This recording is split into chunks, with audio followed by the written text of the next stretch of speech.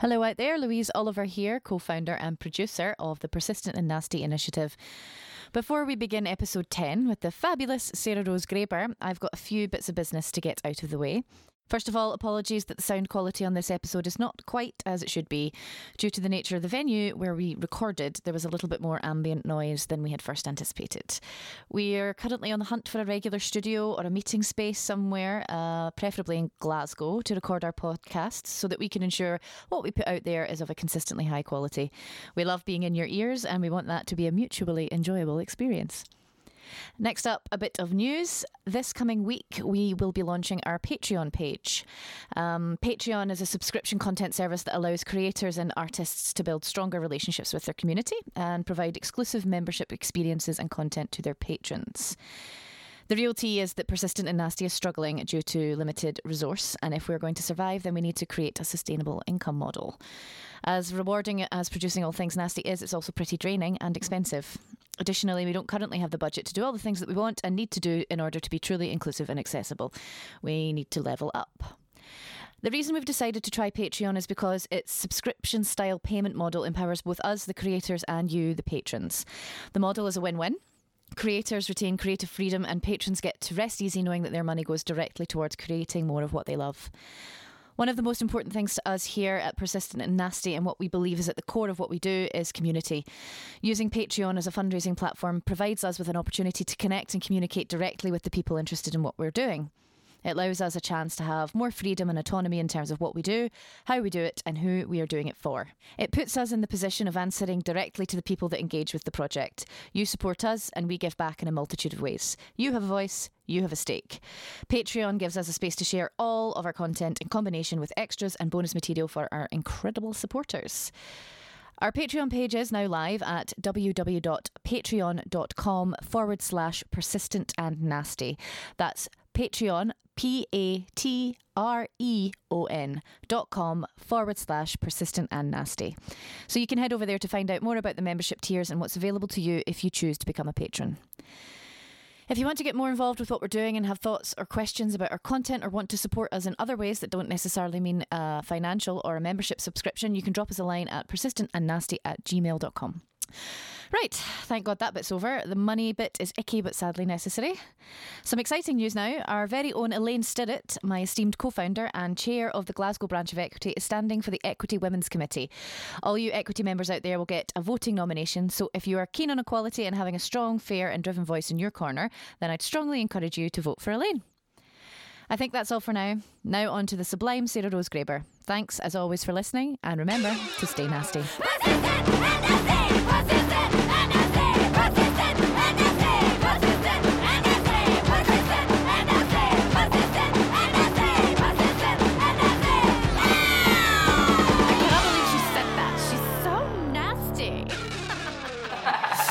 So let's start with you saying who you are. I'm very excited to be chatting to you, Sarah Rose. Oh, would you like to introduce yourself? I'd love to. Yeah, I'm Sarah Rose Graber. Originally from Miami, Florida, and then went to Chicago to study theater there at Northwestern University, and now I'm based here in Glasgow after a lot of circuitous traveling and rooting about, making theater. Which we're very excited about here in Glasgow. We're thrilled to have you. Oh, it's so great being here. I absolutely love this city. It's amazing. What made you decide to stay here? Yeah, well, the first time I came to the UK was actually, I did my acting certificate at RADA, and I loved it, and it put me in contact with people from all over the world, and it really sparked my interest in kind of international theater making and just meeting people from different backgrounds. So I knew I wanted to get back out this way, but hadn't spent a ton of time in Scotland. And an opportunity came along to apply for a Fulbright Award, which is a U.S. government grant-based award program. And I applied to come to the UK and learn more about devising and creating new work in innovative and multidisciplinary ways. And I got it. So I came out here and I went, whoa, this place is even better than I realized.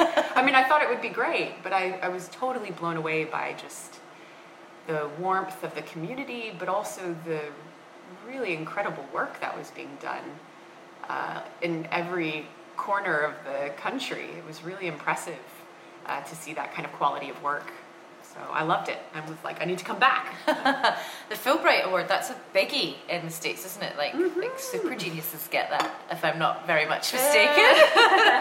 Yeah, it's been actually really humbling to be here, where I don't think a lot of people know about the award. Right. So I'm incredibly honored to have gotten one. It's certainly a prestigious thing in the U.S. Yeah. And was something that even just applying to, you feel a little bit of that imposter syndrome of like, right. Can I apply for this? Am I doing work that's innovative enough in my field? Yeah, you're sort of in the company of some pretty impressive people. So just out of curiosity, do you happen to know what the gender balance is in terms of the recipients of said awards? I'd be interested to know. I would be interested as well, actually. I feel like that's something I should know. And I don't. Although I would be inclined to think that it's pretty balanced, just from what I've experienced and seen. Because it taps into a lot of the world of academia as well. We're certainly seeing, surely there's gender imbalances across all areas of work, but there really is something for everyone in the Fulbright program, because it is about people being progressive or innovative within their specific field. So it doesn't kind of alienate across fields. It's people who are doing cutting edge work, as it were, or doing research that's taking something forward. Just a thought I had. Just curious. Yeah, no, it's a great question, and I certainly have a lot of thoughts about gender parity and equality. So it's a good question. I should look into that.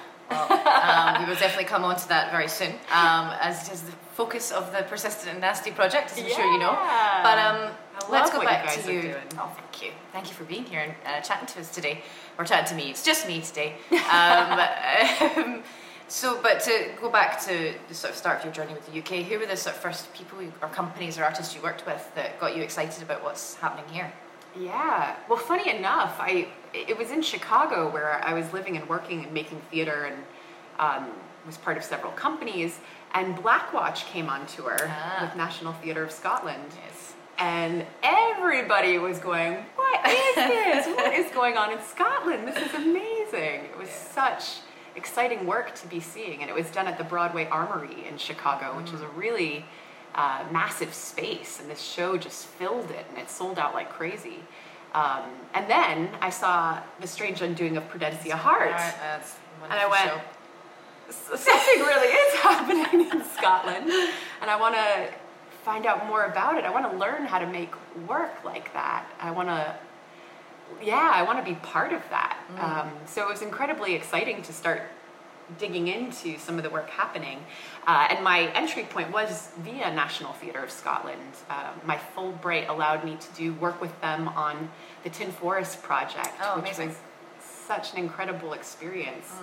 A chance to kind of work in different communities across the country and build a range of different pieces of new work that centered around this story of sort of the idea of living in this kind of wasteland and being able to make sort of life and vibrancy come out of a derelict space, and sort of paralleling that with some of the industry of Glasgow's past being something that really drove the community, factories and manual labor and work, but it being a place that's full of arts and culture and music and good food and life, and how that creates a beautiful place for people to come together. So I loved it. So I worked with them. I worked with Playwrights Studio Scotland, which are such an incredible organization, aren't they? Shout out to them for all their support and amazing things they Studio do. Scotland. Yeah, they're amazing, and it is a really unique thing to have a company like that, an organization like that in any country. Something that really advocates for writers and new work, because that is shaping our future stories. It's shaping what we put on stages and in turn shaping our industry. Yeah, I think it was something I saw on Twitter led me to suddenly realise that we're quite unique and lucky in Scotland in the fact that we do have them. Because I think London's just got one, or a studio dedicated to supporting and nurturing the playwright in that way, in the way that Playwright Studio Scotland do. So I was like, we've been kind of just assuming everyone has this great resource and supportive company, but they don't. And again, it's another great thing about the Scottish theatre landscape that we have them. It's great.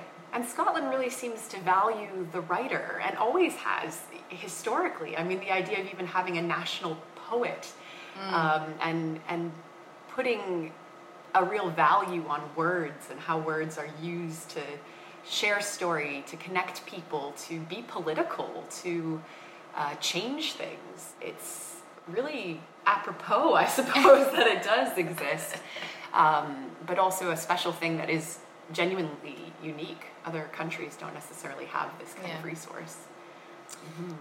So what are you working on at the moment, Sarah Rose? I'm working on a few things. The joys of freelance living, right? Where you're like 20 projects. I'm working on one that has been wonderful to get back to the States for, actually. It's a piece called The Pullman Project. We've received National Endowment for the Arts funding, and it's a multi-year project based in the Pullman community of Chicago, which is an old industry town that used to build the Pullman train cars. But it also has a major place in history in America, because it was the formation of the first Black labor union. Okay. It was one of the first places that hired emancipated slaves to be Pullman porters on the train cars. Right. And it was an opportunity for a lot of the Black population in America to get jobs and be paid. However, the working conditions were terrible. And so the industry there ended up kind of falling apart a bit, but it became a space that had new people moving into it and kind of reclaiming it. And so there's those who are very connected to the history of that community, but a huge portion of the population as well that are there because of socioeconomic needs. And so we've been creating a series of performance pieces there that highlight different sort of themes or people within that community, of taking the kind of everyday person and pointing out their sort of heroic way of interacting with the community and the world. Yeah. And it's been a fascinating project. We've done it in very multidisciplinary ways. And so I've been going back and forth. The most recent one coming up is focusing on one of the people who lives in that community, Deborah Jackson, who lives on a street in Pullman that has boarded up houses all around her, and her house is sort of this beautiful home with, a red door, and is cared for, and inside is a prolific explosion of creativity. She's a jewelry maker, an artist. She has these incredible doll figurines that she makes. But if you were just walking down the street, you would have no idea. And so this opportunity to focus in on her for this performance is a chance to unpack the kind of creative explosion in this world that the sort of rest of that street is in some ways kind of working in opposition to, because of just an array of struggles that exist in a world that we live in today, of people not getting the resources they need, not having access to the kind of support they need, and as a result, houses falling into disrepair. So that's one. That's incredible. It's been a cool piece. And that's with my collaborator, Joanna Mendel-Shaw, who's based out of New York with the Equus Projects. And then I'm doing another piece. This has been a really lovely project called Memorial, that's exploring our relationship to death in a digital age. Wow. And that's been a collaboration with Morna Young, fantastic playwright. We love her. We love her. Yeah. She was our last podcast, 2 podcasts ago we had her. Oh, stellar. Yeah, she's such good people. And also working alongside Beverly Hood and Tom Flint, Beverly Hood is over at Edinburgh University, and Tom Flint is at Edinburgh Napier, who specialize in interactive sort of digital technology and creating spaces where technology is interacted with or viewed in an artistic kind of setting. So it's been fantastic bringing all those brain powers together into a space to create this new work. And so we've just gotten an award with Edinburgh Futures Institute to develop the piece further after doing a residency in Italy at the Museum of Life and Renewal to kind of get ourselves started with a virtual reality pilot that we were building for the theatrical experience that we'll be making, which has been very, very cool and great fun. And then I'm co-artistic director of New Ink Theatre with Natalie Arltoyne. Yes. And we've got a brand spanking new piece that we are at the very early days of, a piece we're calling Donor at the moment, which is all about the underground world of free sperm, the online spaces where free sperm is out there in the world. Good to know. It is, because it's genuinely fascinating. If you are a woman who wants to have a child and you do not have a partner, you are not allowed to have access via the NHS to IVF treatments. And with this massive boom, of course, okay, yeah. it's so fascinating. That's just never occurred to me before. Yeah, go on, say more. Yeah, well, it's just this kind of really hidden world, I suppose, but it's actually a very large community that's doing this. If for a myriad of reasons, there's these challenges that come up when it comes to the world of reproductive medicine, which has been booming at the moment. We've not seen numbers like this ever before, the way people are using reproductive medicine to be able to have babies. Yeah. And as a result, a whole subculture has developed online with these group spaces where people can connect online to find donors to be able to become pregnant, to conceive. It's usually done via artificial insemination in public spaces. Not public spaces as in like out in the open, but public toilets and stuff like that. So not at the bus stop then? Yeah, not in the bus stop. Cool. But maybe the Asda toilets. And part of that is so legally there's no repercussions or legal rights to anyone having access to the child except for the woman who wants to conceive this child and bring it into the world. It means that the donor does not have any sort of legal obligations or rights to the child. So it brings up all sorts of massive questions around morals and ethics too. Whose choice is it to bring a child into the world? What is the child's choice in all of this? What about the health risks or concerns of sexually transmitted diseases if someone hasn't been tested? Or how do you know? Is it okay to want a child and then conceive with someone who is ultimately a stranger who wants you to be able to have that child? Yeah. And where do these judgments come from? Is it our right to sort of judge how someone achieves the ability to conceive? And it's really layered, and we're learning so much. We've teamed up with University of Manchester, who's doing a research project on the sort of sociology of donors. Wow. And it's been a really insightful topic to start digging into and to just see how much there is to be exploring and how many questions it brings to the surface. Yeah. Because I think that question, we're exploring motherhood and parenting and menopause and all of these things that affect women in our industry at the moment through a series of chats. And it's interesting, lots and lots of things are coming up, but I feel like there's something happening in maybe our generation, because I know so many people who are struggling with conceiving a child and going through IVF, and it seems to be I don't know if it's just access to information that makes it feel more prominent now, but there's something happening about that, and this, like you said, this boon in reproductive medicine something, I don't know if it's because our generation are choosing to have children later than the generation before us, and that's causing problems that we don't fully understand or whatever it is. So it's like there's so many layers to that, and that sounds fascinating. There really is, and I think you're right about so much of that. There is a real push for careers to be first and people having children later in life, which does make it more challenging to then be able to conceive. But also, we live in a time where we're told that if you want to have a child, there's science, there's ways to do this. Yeah. So there are more people who are looking for new options to allow themselves to have that be part of their lives, whereas previously, if you didn't have a kid or you couldn't have a kid for a myriad of reasons, that it just didn't happen.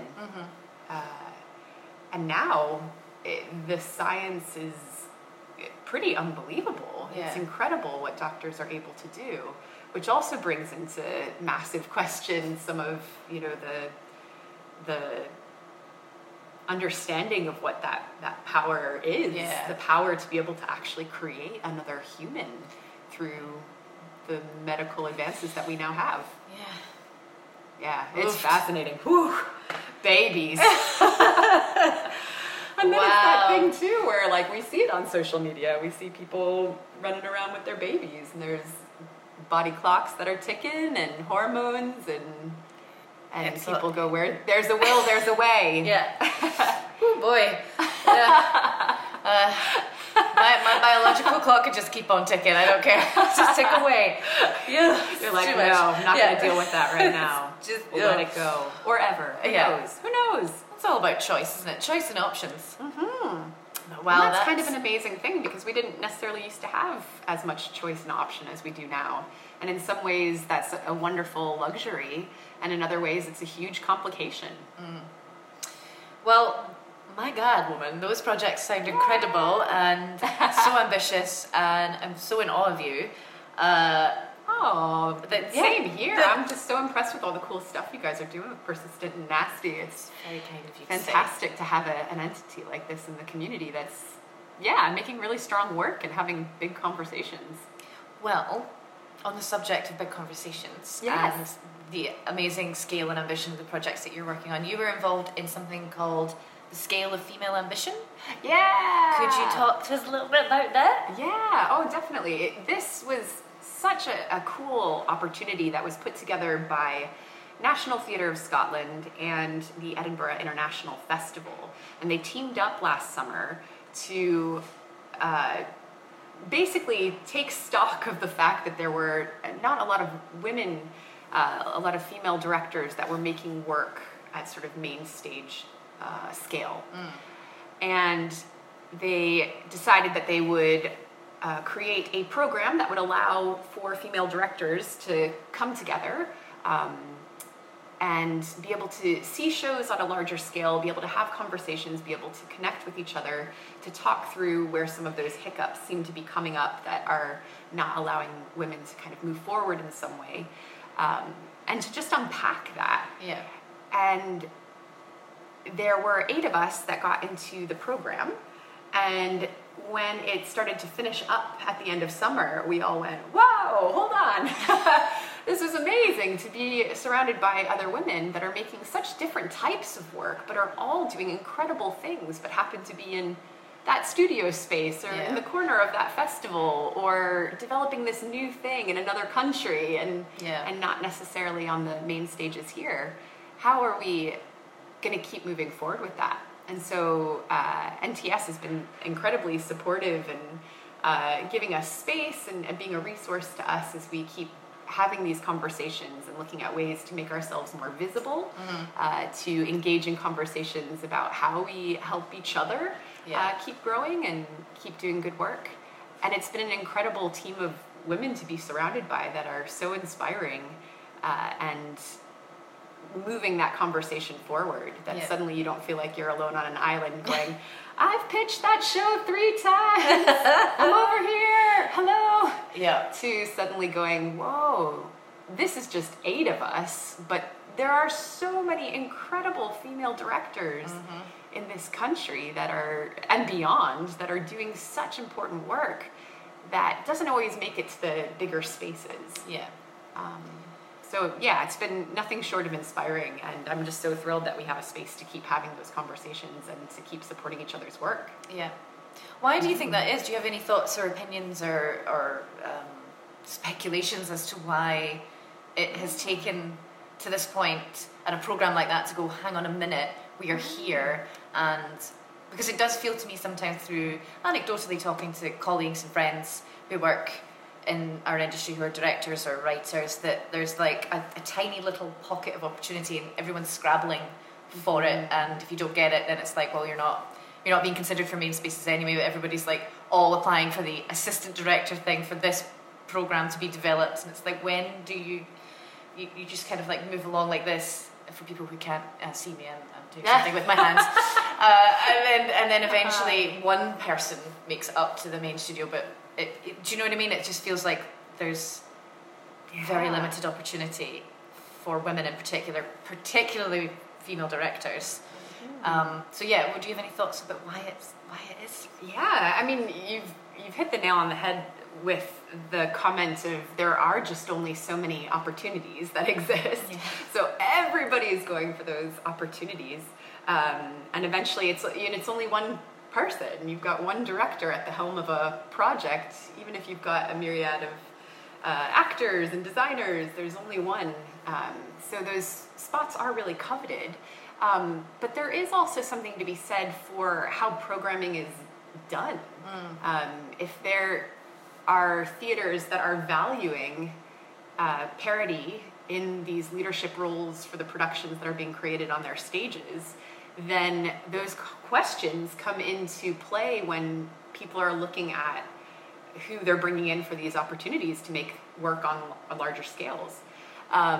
So I feel like the community is gaining a stronger consciousness of this and beginning to integrate that question. I mean, the Tron Theater has been amazing.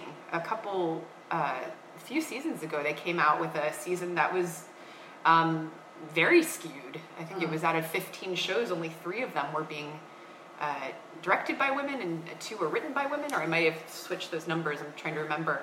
But they were so open to conversation and talking about it. And since then, their seasons have been 50-50, and there's been incredible work on their stages, and they've been selling out and doing great things. So it certainly hasn't interfered with their ability to make good things happen. It's just opened up a whole 50% of the industry's access to their Was that spaces. The season that you Ruffled Feathers? Yeah. Yeah, and to be honest, it wasn't intended to genuinely ruffle feathers. It was intended to have a conversation about the numbers, which was going, if we say that we value gender parity, how are we actually showing that in action? And a great example as well, and luckily, I mean, the Tron was Andy Arnold was so open to having that conversation. Yeah. And that to me says more than anything. It's more about how we engage with the things that seem unjust or problematic in some way, or just aren't clicking in some way. So yeah, in some ways it's almost less about the problem and more about, well, what's it about? Yeah. And why are we not asking the question? And can we? It's an easy enough fix, actually. Yeah, and I think you're absolutely right. I think it is about communication, and I don't think there was ever any doubt that Tron was willing to have that conversation. Yeah. I think the problem was that for so long people were just sitting, feeling frustrated and seeing it happen, but not feeling that they had the power or the agency or the position to vocalise what you vocalised, because you called it ruffling feathers, but everybody all around Scotland was going, yes, and I'm fist pumping the air right now, guys who can't see me, like everyone was like, yes, oh my god, and everyone was like, did you see what Sarah Rose said on social media? Oh my god, that's amazing, you said what everybody was thinking. And we're so grateful that you did. Thank you for being the one to put your head above the parapet, because everyone was thinking of it. I think a lot of people just didn't feel like they could, because there's this general feeling of like, well, I'm trying so hard to scrape together a career or find an opportunity or make myself available, that if I do that or say that, I will put myself on the back foot because nobody will work with me because I'm being difficult, or I'm asking questions that they don't have the answers to, and they don't want to, they don't have time for that, you know. This is this fear thing. Of course, and that's a huge thing in this industry. You know, so much of the jobs that we get are because, I mean, it sounds so overly simplistic, and I don't mean it that way, but if you show up on time, if you're able to deliver on what it is you say you're going to do, and if people like you, like, you can get work. Yeah. and again, yeah, and clearly it's not as simple as that. There is more to it. It's obviously your years of training and expertise and your ability to run a room and make good things happen. But especially in what is ultimately a very small community here compared to like my experiences in Chicago, which is massive, it's huge, or New York, or even down in London to a certain degree. Everyone knows everyone here. Yeah. So if you rock the boat, they're going, ooh. Yeah. And we all want to work. We all want to make good things happen. And I think that was what is really important in these conversations. Is it's not so much of, you know, tarring and feathering something or someone or an entity. It's how you go about it, which is that there is a whole community that values this, and we say that we value it. So how are we helping these theaters that are ultimately hiring us to maintain the values that we all collectively are agreeing upon? Which is what's so fascinating too about the National, who has been so public in vocalizing their partnership with Tonic, which is doing a huge sort of gender parity push. And has been an incredible leader in that charge. And the National has on their websites a huge sort of expansive language about their interest in diversity and inclusion. And then they come out with a season that does not actually reflect that. And so it is the community's responsibility to help our theaters be able to do their job as best that they can, because it's also our job to do our job as best as we can. But we need both to make it work. And I think that's what was so staggering to so many people about the National season recently, was that it feels so much like lip service. It's like you say that you value these things and you write a diversity and representation policy, but if you're not demonstrating those values in your actions and in your programming, then isn't it all just... Aren't you just telling us what we want to hear so we'll go away and not bother you? And in turn, what does that mean for the community of theatre makers and the arts industry at large? It's like it feels like you've got your privileged treehouse and you're pulling up the ladder, and that's what it feels like when you don't demonstrate commitment to the things you say you value. And it's frustrating. Yeah, it's super frustrating. It really is. And there's so many things that go into planning a season. And a lot of times the argument is, you know, we chose the best work. But that best work is still really a complex thing to say, because you're also going, who's been given the privileged opportunity to spend all their time sort of focusing on their practice and not necessarily working 500 other jobs to make ends meet and pay their rent while they're working on their practice, or who's getting access to those mentors, who's being able to put themselves in a position where they're very visible. And also, we had a really fascinating conversation with the Scale of Female Ambition project as well, that we all run our rooms very differently. And none of them are wrong or bad, but there is a certain perception on how a director should be running a room. And if that view is a certain specific way, you might look at the way another woman is running their rehearsal room and wonder if that's not as good or good enough, or because you're holding it to a different kind of understanding of how a room should be run, whether that's, you know, being able to sort of give out the sort of orders of what's happening and making something happen a certain way that might feel a little bit more direct, versus a room where it's more perhaps conversation based and it's asking certain questions and it's making space for things to flow differently. And deciding whether or not one is right and one is wrong, and one is better or one is worse. So I think there's also starting to put into question that in theater spaces of going, do we have just sort of a one-sided view of how we make theater and how we make the best theater and who's doing the best work? Yeah. Versus some of these other ways into the process or into the product even, and the stories being told. And who gets to decide what's the best work? Yeah. As well, like when they say, "Oh, it's the best work," I'm always like, "Well, who decided that? Yeah. And why is it the best work?"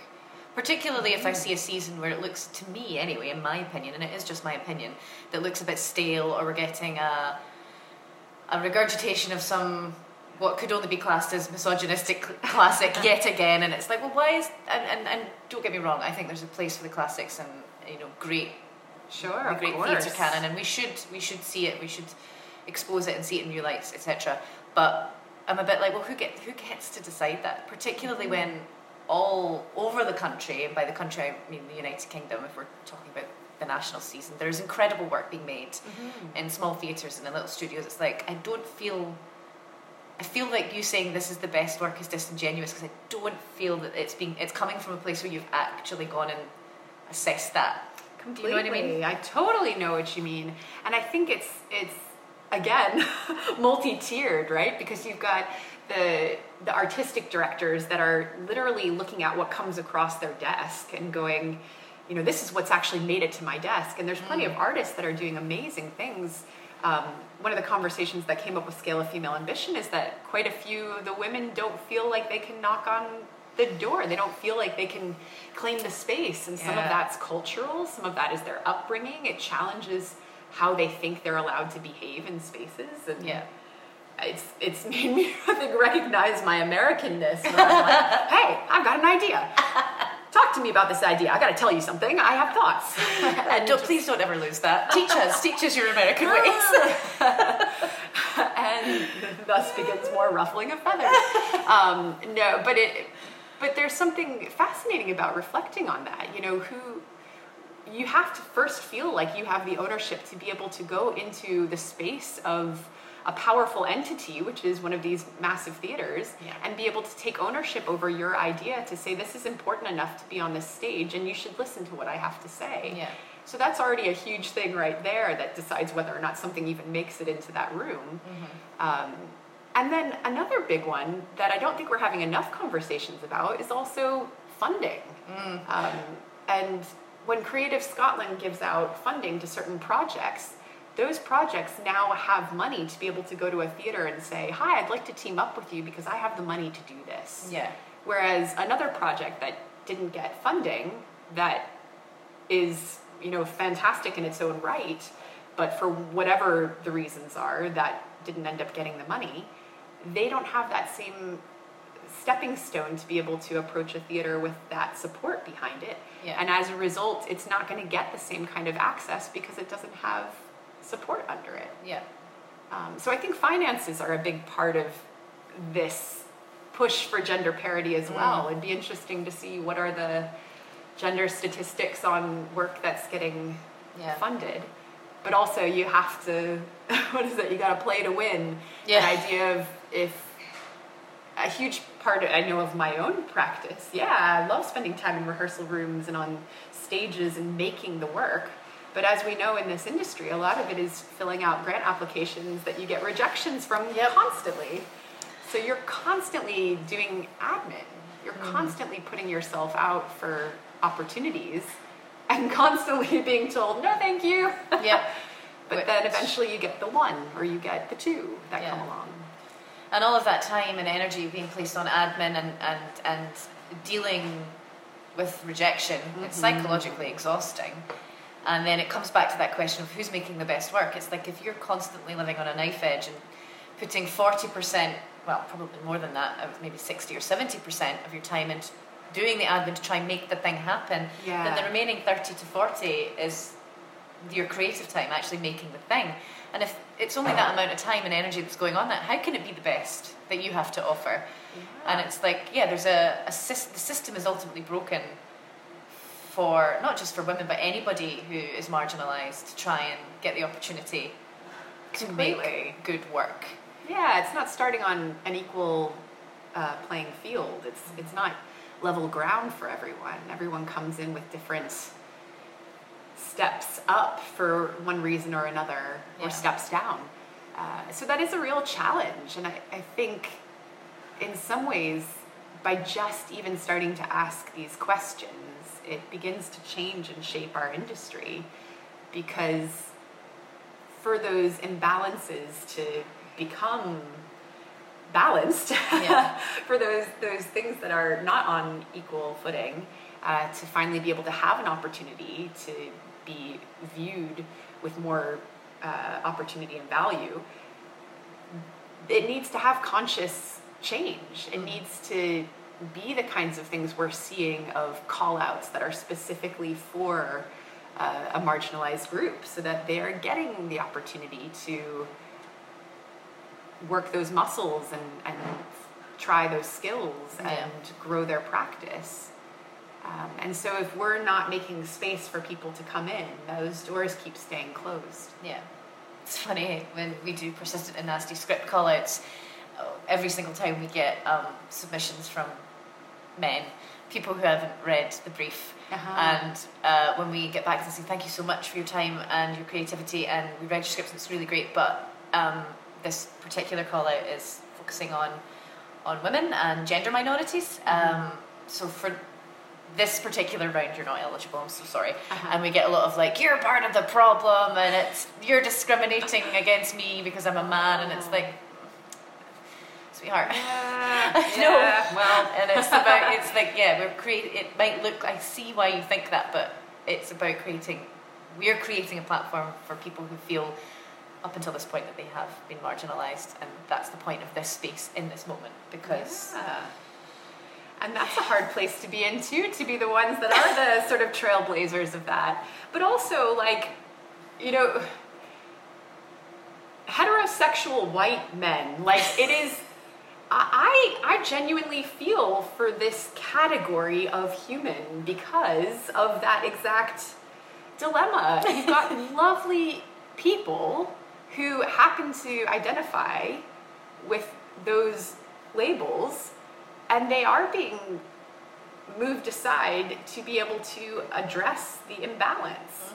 And they're feeling the frustrations that a huge community has been feeling for a long time. And that's hard when you just sort of rip off the plaster and go, whoa, you know, this is a thing. And I think it's helping to teach a lot of men about what that experience is, and to be kind of conscientious of what that is. And I think we're seeing a lot of really incredibly kind and compassionate and thoughtful and really smart art makers who are recognizing this and looking at how they can be part of that solution and to be supportive of the community at large. We have to move aside to make space for others to move forward. And we also have to build our teams, which is that when good things happen to us, we have the opportunity to bring people with us. And so it's one of those funny things, because I totally believe in us needing to claim space. We have to make space to be able to address the imbalance. But in doing that, it means that we also become educators for a whole community that has never had to understand why this space needs to be carved out in the first place. And in some ways, it's been really heartwarming to see some incredible men be some of the strongest feminists, and just be incredible leaders in some of that charge, and others who are still learning. And hopefully that knowledge will help to kind of keep making this an industry that's better for everyone. Absolutely. And we're all still learning, I think. Constantly. And I think we're quite lucky in Scotland. I think you're right. I think we've got some really compassionate, thoughtful, and really good allies in the sort of heterosexual white male category of our theatre makers in our industry here in Scotland. And I think we just all need to understand that there's a spectrum of getting out of the way. Like, you and I sitting here as definitely privileged white women. We have experienced a certain level of discrimination because of our gender, certainly, but we have a lot of privilege in many ways. So there's times where we have to get out of the way. And I think all of this is a learning curve, because there's been a fairly oppressive power dynamic in play now for most of time. Yeah. And it's only now that we're reaching a point in society where we're starting to unpack that and dismantle it, and it's going to be tough. No, I don't think anybody thinks it's going to be easy. No, and it's going to take that time you're talking about as well. It doesn't happen overnight. You know, especially with a lot of these theaters, they work on a 3-year plan, if not more, because of how the funding structures are set up, that as soon as, you know, one little drop is put into the ocean, for that to kind of begin to ripple beyond that takes a long time. Yeah. And it is that thing where we are constantly learning. So as soon as we go, oh, we think we figured that out, and then you go, oh, wait, actually, we haven't. And I think that mentality is an important one to maintain. The idea that we can't stop learning. We can't think that we've ever gotten it fully figured out. Yeah. And that we're being inclusive of a myriad of perspectives, because I feel like people always have good intentions for the most part. Like we all want to come in and make really good art and have people love it and be inspired by what we're doing and feel like we're having an impact on people. And then there's these categories that kind of let some of us get access to that a little more freely than others. But that perspective and that intention is all still good. Yeah. It's then sort of looking at the structure of it, isn't it? Absolutely. Yeah. And what do you guys have coming up with Persistent and Nasty? What's coming up for you guys? Oh, thank you for asking. Well, we're spending a lot of time figuring things out. Like you said, intention and then trying to implement is all part of that, and we're constantly learning.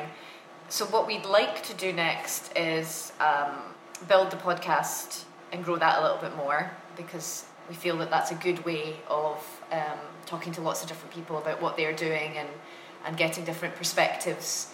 And we'd love to do more with our live script event, but we are very hampered right now by resource and lack of money.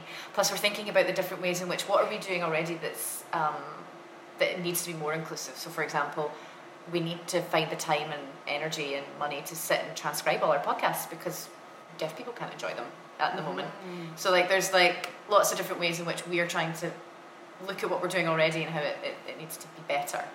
So we're just kind of just listening to what people are telling us and trying to build that into what we do and try and make what we do already a better opportunity for people. So that's fabulous. That is so fantastic. And it is such a constantly sort of moving beast, isn't it? Trying to kind of, as soon as you've been able to do something, then there's clearly more that comes from that something. Yeah. There's more to do.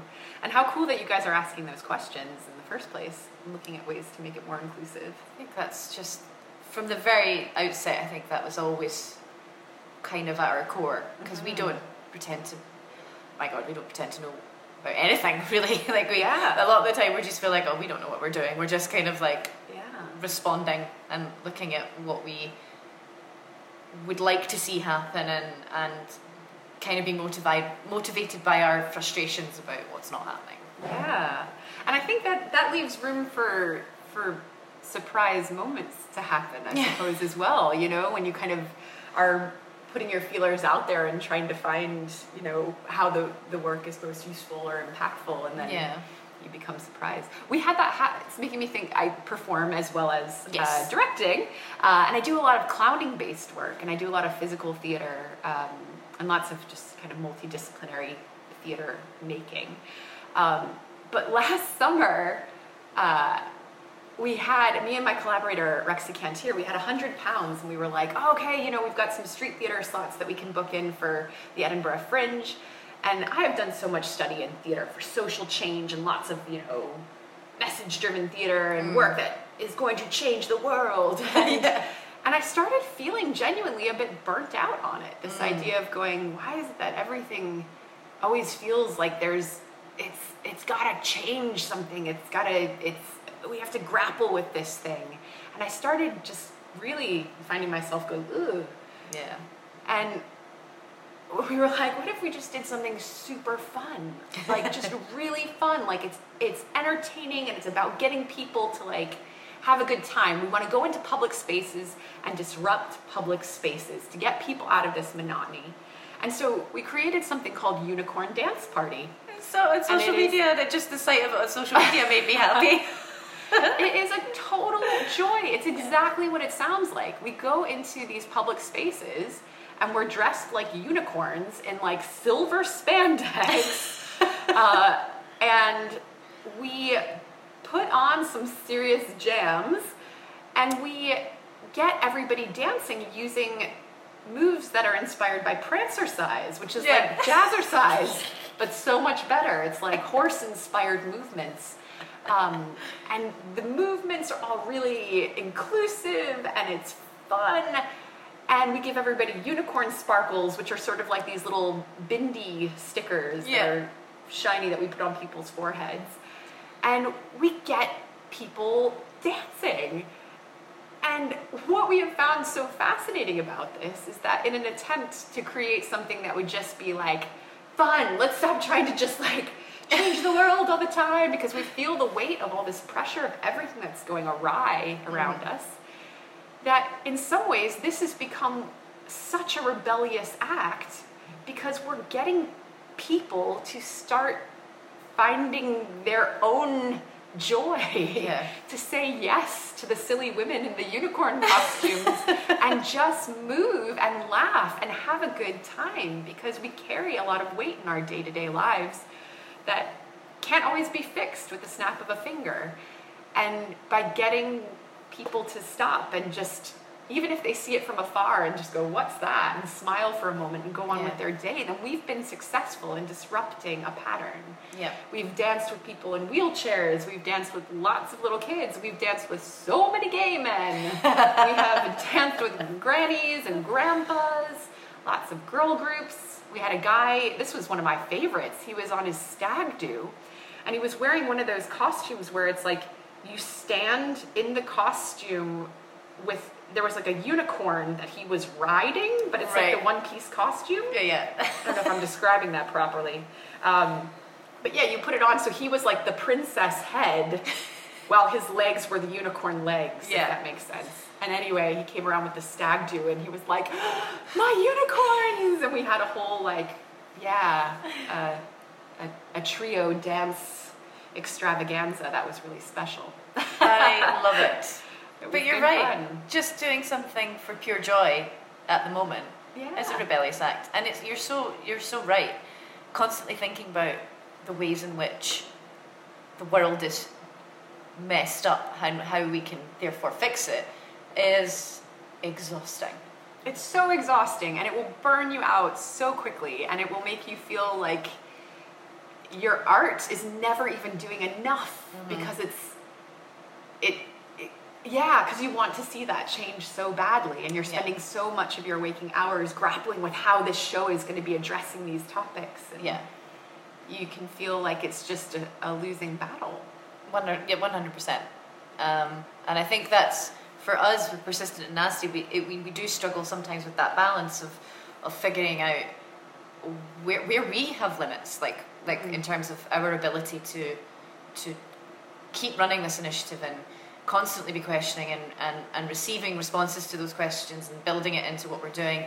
And sometimes it feels like we spend all of our time thinking about the ways in which we are getting everything right, that we're actually not doing anything. Do you know what I mean? You get almost like you get ground to a halt in terms of trying to have action take place, because you're like, is this right? Is this right? Am I doing that? Are you included? And then it just gets too much. So things.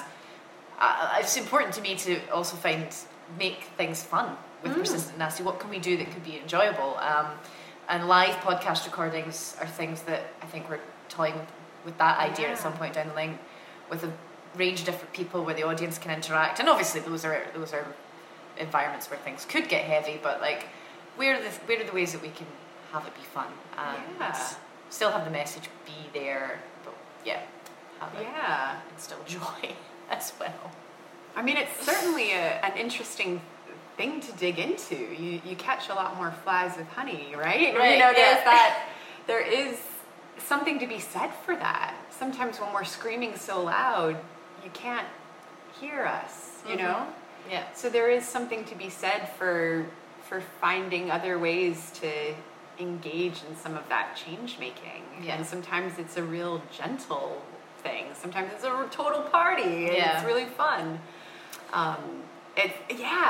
There's something fascinating about making space for that. And also I think it speaks a lot to what our community is also feeling when there's so much bureaucracy and red tape to try to get through something, and it feels so arduous, and you persevere and you do it and you make the thing and people come and see it and they're like, yeah, I feel the weight of that too. Yes. But then we're all still carrying that, you know. So there is something interesting about subverting that in some way. How does that weight actually become something that we joyously sort of carry and volley back and forth, so that we can continue with my metaphor here, like hit the ball over the net and out of the court. That's a sport. Get it out of here. That's a sports metaphor. I'm a girl. I don't understand that. I know. How can we understand sports? No. Yeah. I mean, it's really silly. It's so silly. Yeah. And the red tape thing is fascinating. This was so crazy. And this is again another like US versus UK thing, or specifically Scotland thing.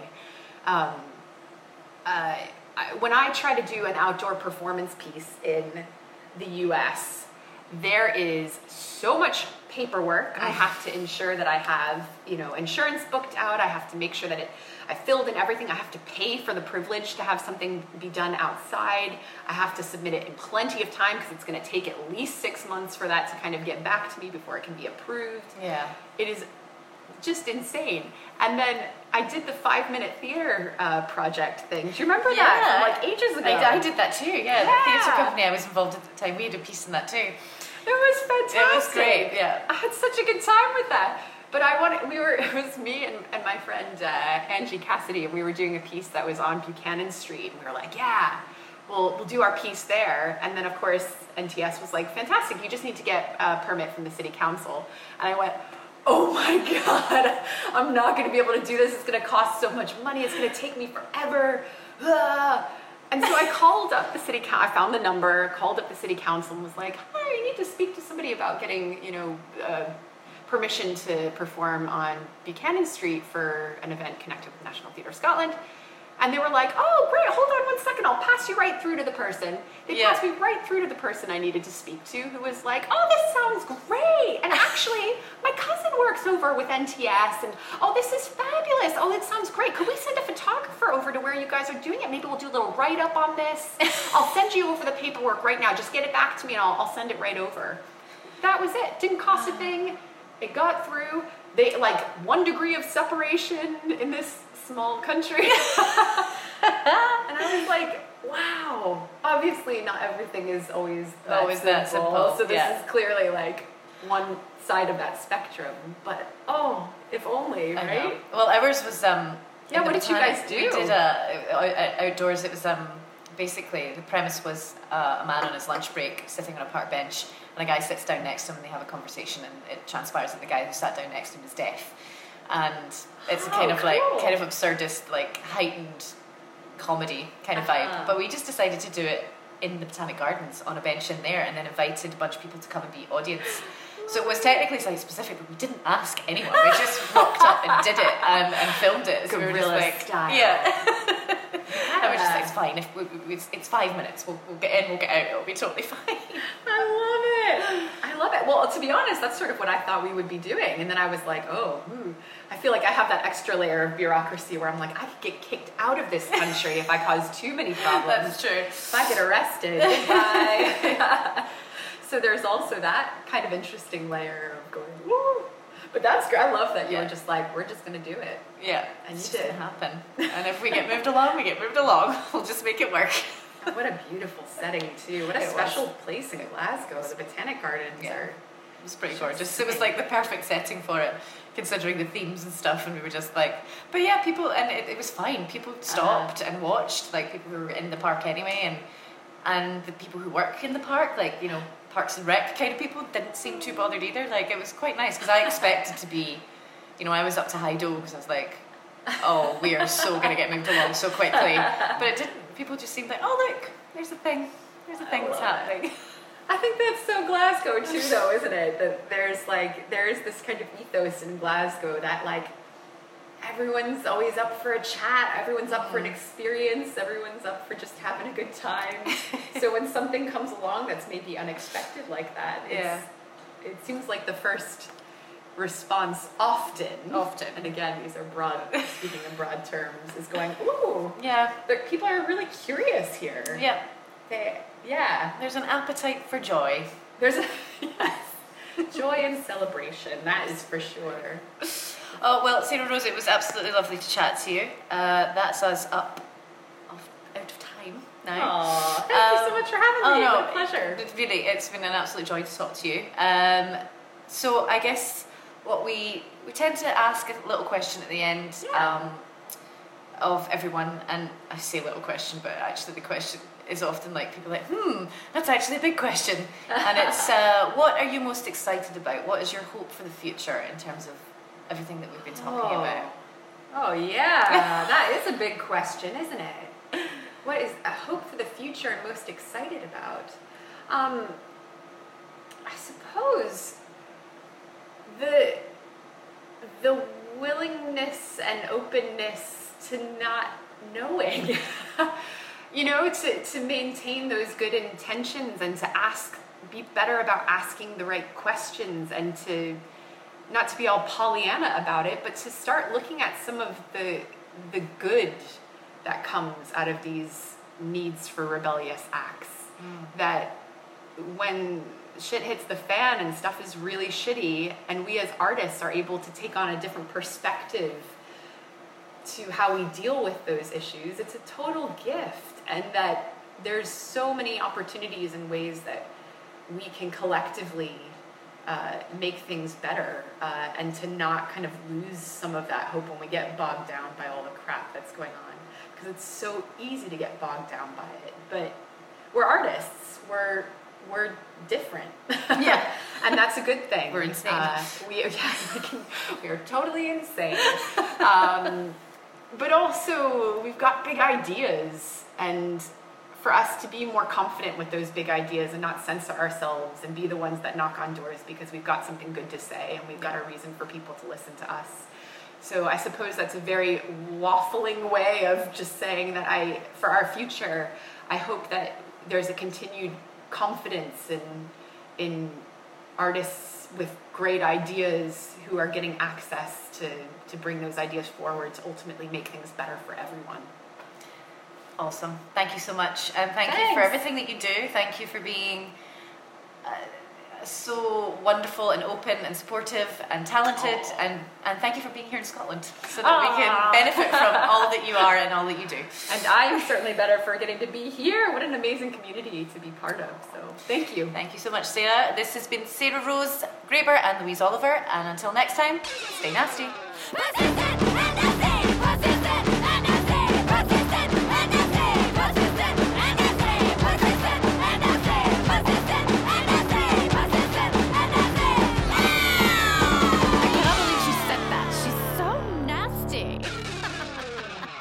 Persistent and Nasty is produced in association with Edinburgh-based live arts production house Civil Disobedience.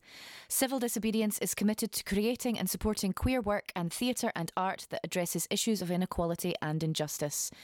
You can find out more about the Persistent and Nasty project and all the work that Civil Disobedience do by visiting wearecivildisobedience.com. You can also find us on all the usual social media platforms. On Twitter @WeAreOhSoCivil, on Instagram @WeAreCivilDisobedience, and on Facebook @facebook.com/WeAreCivilDisobedience.